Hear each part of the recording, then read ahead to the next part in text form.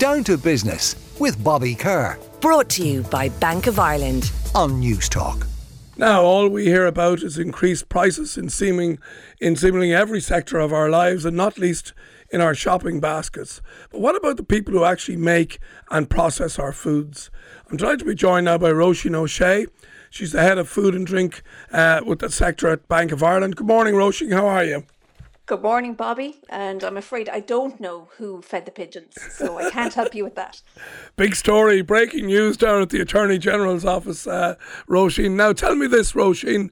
A couple of things that I wanted to talk about. So, the food and drink producers, really, we've seen all sorts of input costs. We've seen the unfortunate war in the Ukraine causing shortages of, and indeed price increases of wheat into flour, sunflower oil, fertiliser. These are all big input costs. But am I right in saying that sometimes the consumer may not see that in the shops for about 12 months?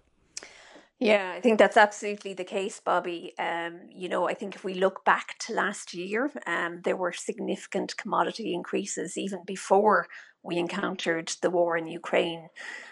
So the Food and Agricultural Organization measured a basket of commodities. They were up 14% by the year end. Wheat, because of some climate change issues, actually, the heat dome in Canada affected the harvest, and that was up by 30% coming into the end of last year.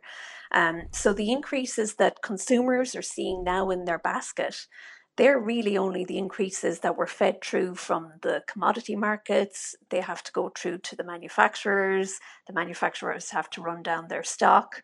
Then they have to negotiate the price increase with the customer. So there's a long lead time between, say, the ripple effect of a commodity increase and consumers seeing it in the basket. So then do I take from that all the stuff that's happening at the moment in the last 3 months is yet to find its way to the prices on the shelves? Yeah, that's true, Bobby. So at the moment, the rate of inflation for food and drink, I think in Ireland is about 3%. Interestingly, we're behind at the European level, which at the moment is at 6.7%. But that inflation really is last year's.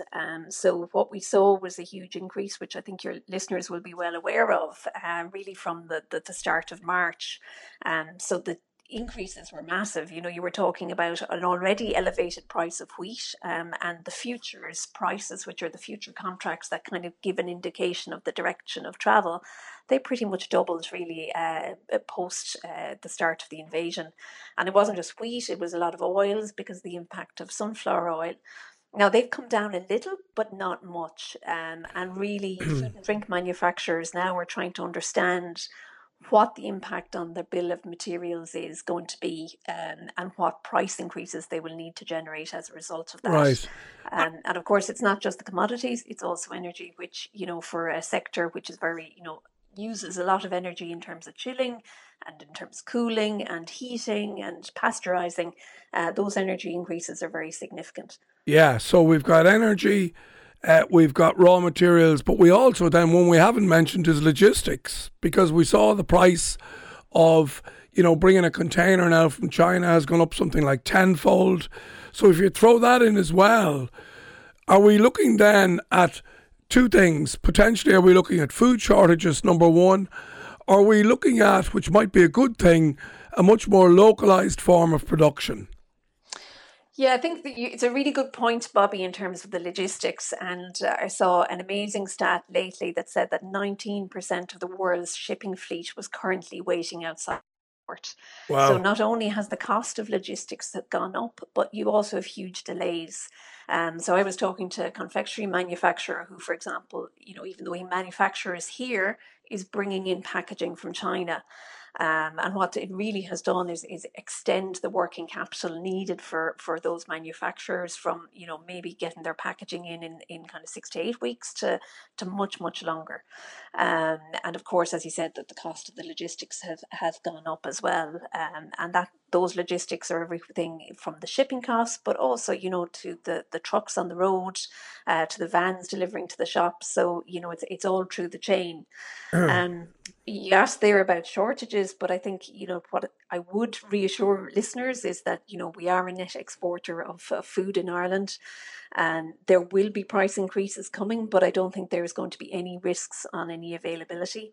Yeah. Well, if we maybe try to turn that into a positive, then, so in terms of demand for Irish food and drink producers, you don't see that waning in any way.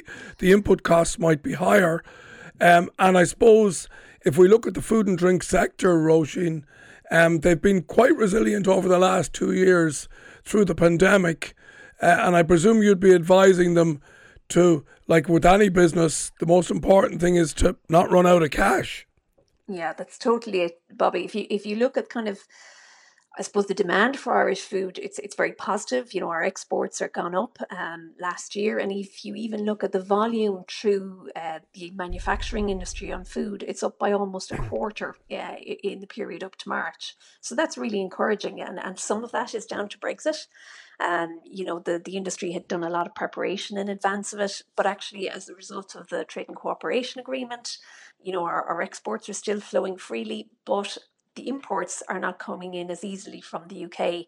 And as we exported almost as much as we imported, that import substitution is really showing dividends now for Irish manufacturers. Yeah. Okay. And they also have huge opportunities on the continent as well. So, you're seeing Clonakilty pudding, for example, in English expat shops on the continent, replacing, UK manufactured product. So, all right. That's very important, and that's really good. Absolutely would endorse your advice there in terms of the cash position. And especially as you see lengthened supply chains.